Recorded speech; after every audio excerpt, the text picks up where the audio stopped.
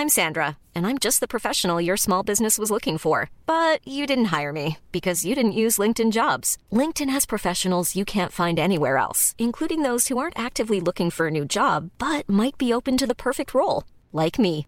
In a given month, over 70% of LinkedIn users don't visit other leading job sites. So if you're not looking on LinkedIn, you'll miss out on great candidates like Sandra. Start hiring professionals like a professional. Post your free job on linkedin.com/people today. Even when we're on a budget, we still deserve nice things. Quince is a place to scoop up stunning high-end goods for 50 to 80% less than similar brands. They have buttery soft cashmere sweaters starting at $50, luxurious Italian leather bags, and so much more. Plus, Quince only works with factories that use safe, ethical, and responsible manufacturing. Get the high-end goods you'll love without the high price tag with Quince.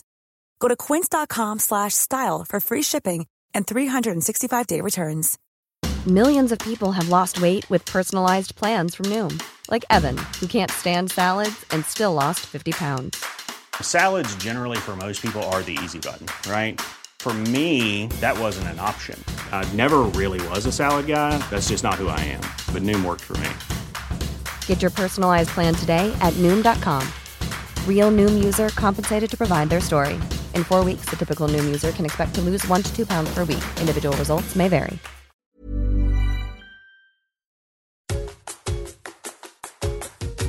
Hi, welcome to Parenting the Adlerian Way. I'm your host, Adlerian family counselor and parenting expert Allison Schaefer. Each week, I answer your burning parenting questions to help reduce the stress of parenting one tip at a time. We'll explore Adlerian psychology together and learn methods of child guidance for raising a happy, confident, capable, resilient child. Hi there. Welcome back to the podcast. It's Allison. And today our session is a Q&A. So thank you to those people who wrote in. I'll get right at it here. The first one I'm going to condense. It was a much longer email and with a lot of details. So I think what's important here is for you to know that the woman who is writing me has 2 boys, 15 and 11. And that the 11-year-old, because of their age, is not vaccinated. The 15-year-old and the woman writing, the mom, is. Her problem comes in that she has a boyfriend whose ex does not believe in vaccination. His kids are older, 17, and a daughter about the same age. And they are very cavalier in their attitude because of their mother's educating them and her belief system. And the problem is that her boyfriend and her get together and his children come with friends. And this is creating a transmission issue risk for her family. And she's feeling that the boyfriend is not doing a good job of managing this. He tells them to behave a certain way, and then they still bring friends over, and they still don't follow the rules. And she says she doesn't think that it's her place to speak up. She wanted, the last time she said, so the night my boyfriend's sons brought 3 friends over, I wanted to message the son and say something to the effect of, it would be nice if you listened to your dad and did as he asked. Plus, every time you hang out with friends, it puts my kids at risk, especially my youngest. But then I don't want to feel like it's my place. I almost want to say I'll have to distance from my boyfriend if cases go up here again or because of their behavior. So I'm sorry that you're faced with this. It's interesting how this pandemic has created these new social tensions. So I think going through some guidelines here for you. You are right in that when we're doing child guidance in a coupleship, that we want the biological parent to set the rules and boundaries. It's very easy for the kids to say, you're not my mother. Who are you to tell me what to do? So it's better that you work on their relationship just as the girlfriend and let the father do the disciplining. Now, unfortunately, he's failing at his discipline, and the results of that is putting your kids at risk. So I do think that you have a role here to speak up for yourself. And I don't think you want to say you should listen to your dad, because I don't think they will anyways. But you might just say how don't direct their behavior. You simply want to discuss that have they thought about it from your perspective, that this is putting you at risk and that you really want their help with this, and see if they'd be willing to help you. And if they do not comply, then I would say that you're just going to, you really can't make other people do things, as you know, as you're discovering. He can't get his kids to follow the rules, and chances are you're not going to be able to either. So we can't rely on controlling other people's behavior. But we can decide what we're willing to do. And so you have some choices here. You could say, I am unwilling to be around my boyfriend and his family because we're having trouble making sure that these protocols are being kept. So I'm sorry, that means distance. And I'm sure you want to see your boyfriend. But again, the pandemic has put all kinds of people in weird situations, people that have already divorced having to bubble back with their ex in order to help with childcare and homeschooling and things. And it's not comfortable, but everybody's shouldering a load. And it may just be in this case that's going to be your answer until your 11-year-old becomes 12, or until his children take a little bit more of a serious evaluation of how this is impacting other people, and do it out of their kindness of wanting to keep that relationship going well for their dad and you. So there you go. I hope that's helpful, and I'm sorry you're in that situation, and thank you for the question. Next one I have here. Hi, Allison. I've been a fan of the advice you share from the Marilyn Dennis Show to your Facebook Lives and now your podcast. Here's a question for you. I have kids in grade 9, 14 years old, and 11, 16 years old, and they have no idea what they would like to do when they grow up. How do you recommend we help them discover themselves, their career, job-related skills, and their likes and dislikes in starting to look forward to the future? So I'm so glad you sent in this question. It inspired me to have another guest on the podcast, and she's agreed, but she and I are both on holidays at different times, and we couldn't get it together for this one to answer your question. But I will have her on. And her name is Laurie Stevenson, and she has a company that you could Google. But again, I'll have her on and we'll share more about it. But it's called My Big Sky.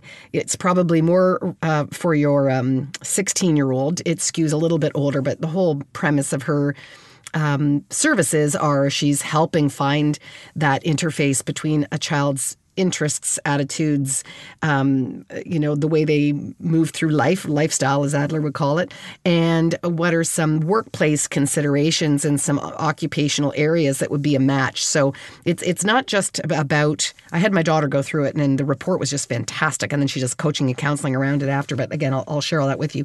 So there are services like that if you're interested. I think as a parent, it's also important to just know that just like we expose them to different sports and different musical instruments and to the arts and to nature and all the things, you just keep exposing. I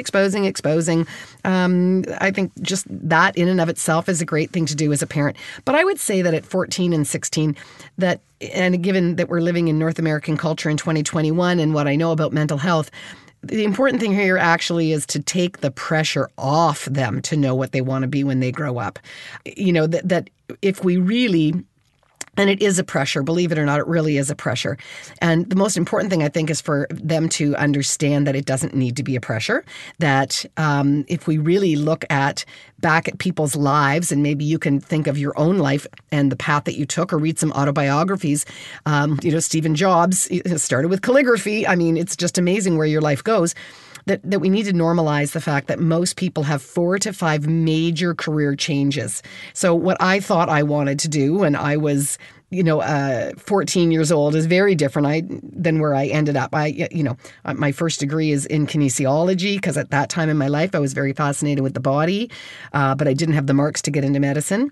And I'm very glad I have that degree. That has informed me in many ways. I still consider myself a scientist, and I'm still fascinated with the body science, but I also went on to import Italian tableware, and I sold real estate for a while, and I was a list broker, and then I worked for a nonprofit in direct mail fundraising. And so I jumped around a lot until I had kids and landed on this career in my 30s and went back to school and got my master's degree.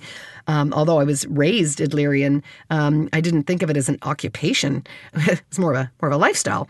But anyways, so there should be no pressure, and that jumping around is not failure. I think we really have to normalize that.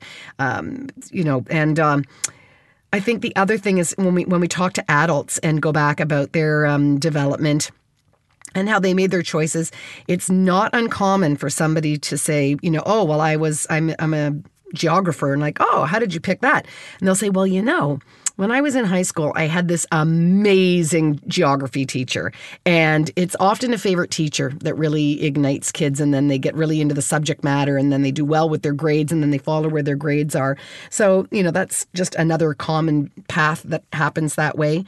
But, even as they go into university, my father was an academic advisor and at the University of Waterloo, it is not uncommon for kids to switch between programs, to switch between universities. There's a lot of exploration, and it's just too bad that kids interpret that as somehow floundering or failing or I made a mistake, and it's not. We need to have the spirit of exploration and self-discovery. So thinking about what your kids' interests and passions are, it can be outside of academics too. Are they somebody who really likes to work with their hands? Are they someone who really prefers to be outside than inside? Do they like to solve puzzles? Are they more analytical or are they more poetic? I think those are all just sort of curiosity questions that you can ask. So I would just say, yeah, you're doing a great job. One of your most important things is to tell them don't sweat it. There you go. It's always so interesting to know what will our kids be when they grow up. All right, last question for us today. This question is, hi, Allison. I have been someone who has followed you for years. Thank you for building into parents like me. You are making a difference. I would like to hear your thoughts around dating, setting boundaries for dating, and some guidelines for dating. It's interesting. When my kids were at the age where people started dating, I had a very good friend whose kids were in a different township, a different high school, and none of the kids in that school were dating. And I realized it's amazing how much it's not maybe so much about your individual development and maturity as much as you're in a social context, and it starts to put some pressure on you of how you're supposed to be behaving, interestingly enough. But think about what it is. Dating is about being in a relationship that's associated with some feelings of love or attraction, rather than being in a platonic relationship. And my daughter would have said she was dating the boy across the street, and I'm thinking, oh my goodness, you're only in grade 6. How can that be dating? But dating, she's using the word, but really she would look out our front window and wait until he came out the front door of his house, and then they would walk to school together. That was dating. And she did that for a year. So they never saw each other except for that walk to school. They never held hands. Never. It's just so. I guess there's the definition of what dating is, but really they start to hit some level of maturation where love and attraction through puberty starts to kick in there. And as a parent, what we really are hoping for as they go through dating is that we want them to have a lifelong understanding of being in healthy, mutually respectful relationships, that they'll form this over a lifetime, and that we should have a wish for our children. I know it's hard for parents to get their head around it, but we want them to develop a healthy sexuality as well, without fear and without shame. Think about your own sexual development and whether or not, you were shamed, or if there's things that you were restricted by because of old scripts in your head, or something that went wrong. Somebody made a disparaging comment about something and it shut you down and you've never really gotten over it. So obviously we don't want our kids to have a bad sexual life. I know you might be a little freaked out about them going down that path, but the point is they are. So let's make it healthy is kind of what I'm saying. And so the idea here is that in order to do this, yes, we want some parental guidance and to know that it's going to take some time and it's going to take some experimentation, and they're going to try different people on for size. They're going to be in some relationships that aren't respectful, or that they can't get their needs met, or that are very controlling or very one way. And that's how you learn. They're not going to hit it out of the ballpark on the very first one. And so it can be a little painful for parents to watch. So we can guide and we can help them process, but we can't control them, and we can't forbid them, and we can't force them to slow down. I think what we do want to do is to speak to them about the value in being very attuned to both your small inner voice, the one that's, maybe through puberty saying like, oh, I really like that boy. I really like that boy. I really want to hold hands and kiss him. But also to listen to that small inner voice that's also part of your moral development as well, which is, instead of just being impulsive and having regrets, that when we move more slowly and more conscientiously and take things in baby steps, that we've got more time to process and more time to assess and more time to say, did I feel okay about that? And you can't do that when you move too fast. So, slow and steady wins the race. So as parents, again, in terms of these guidelines, you want to be educating them. Hopefully they'll sit and have conversations with you. So it's really important, if we want them to open up and come to us for counsel, that we don't be judgmental, don't be critical. Otherwise, they're not going to come. If they don't like to talk to you, there's books on dating and things that you could pick up. But we kind of want to be a little bit coachy about some basic chivalry and manners and all those kinds of things. Although, rules keep changing, as social rules, but, who pays for a date and, how do you say thank you the next day? Is it okay to do that by text, or do people never do that anymore? But I think you teach them what some of those nice etiquette pieces are, and whether they adopt them or not, I guess, is up to them. But it would be nice to say, well, I did my part to create a gentleman or to create somebody with manners. We'll see whether they grow into them.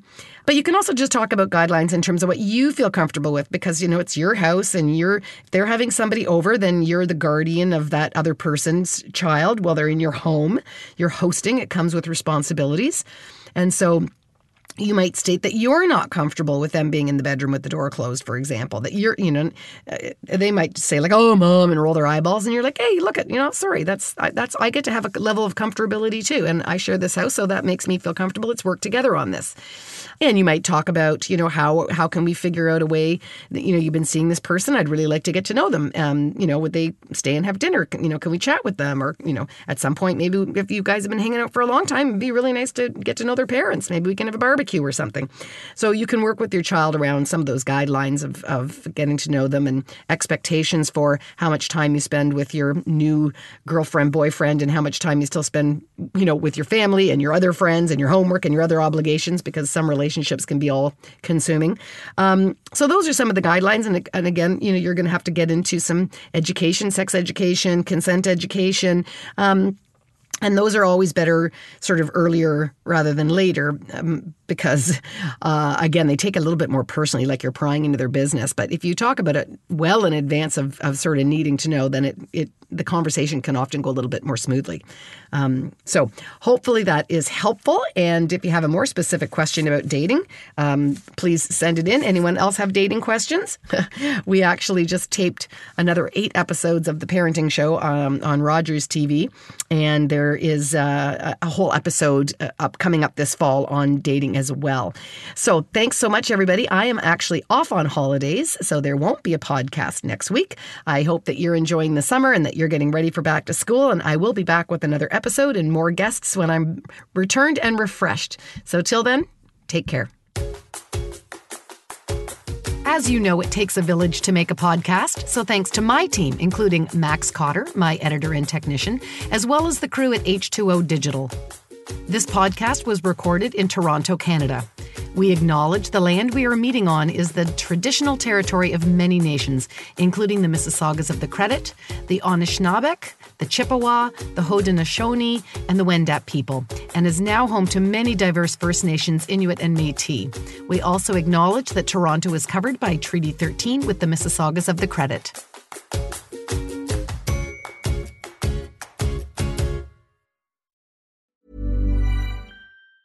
Mom deserves the best, and there's no better place to shop for Mother's Day than Whole Foods Market. They're your destination for unbeatable savings, from premium gifts to show-stopping flowers and irresistible desserts. Start by saving 33% with Prime on all body care and candles. Then get a 15-stem bunch of tulips for just $9.99 each with Prime. Round out Mom's menu with festive rosé, irresistible berry chantilly cake, and more special treats. Come celebrate Mother's Day at Whole Foods Market. Want to get a chiseled look in the jawline? Sculpt and shape your jawline with added volume from Juvederm Volux XC. Juvederm Volux XC is an injectable gel specifically designed to be robust enough to improve moderate to severe loss of jawline definition. And it is the first and only hyaluronic acid filler approved for the jawline. Add volume to your jawline for a chiseled look with Juvederm Volux XC. For important safety information and to find a licensed specialist, visit Juvederm.com Juvederm.com. That's JUVEDERM.com. Not for people with severe allergic reactions, allergies to lidocaine, or the proteins used in Juvederm. Common side effects include injection site redness, swelling, pain, tenderness, firmness, lumps, bumps, bruising, discoloration, or itching. There's a risk of unintentional injection into a blood vessel, which can cause vision abnormalities, blindness, stroke, temporary scabs, or scarring. Talk to a licensed specialist to find out if it's right for you. Visit Juvederm.com. That's JUVEDERM.com.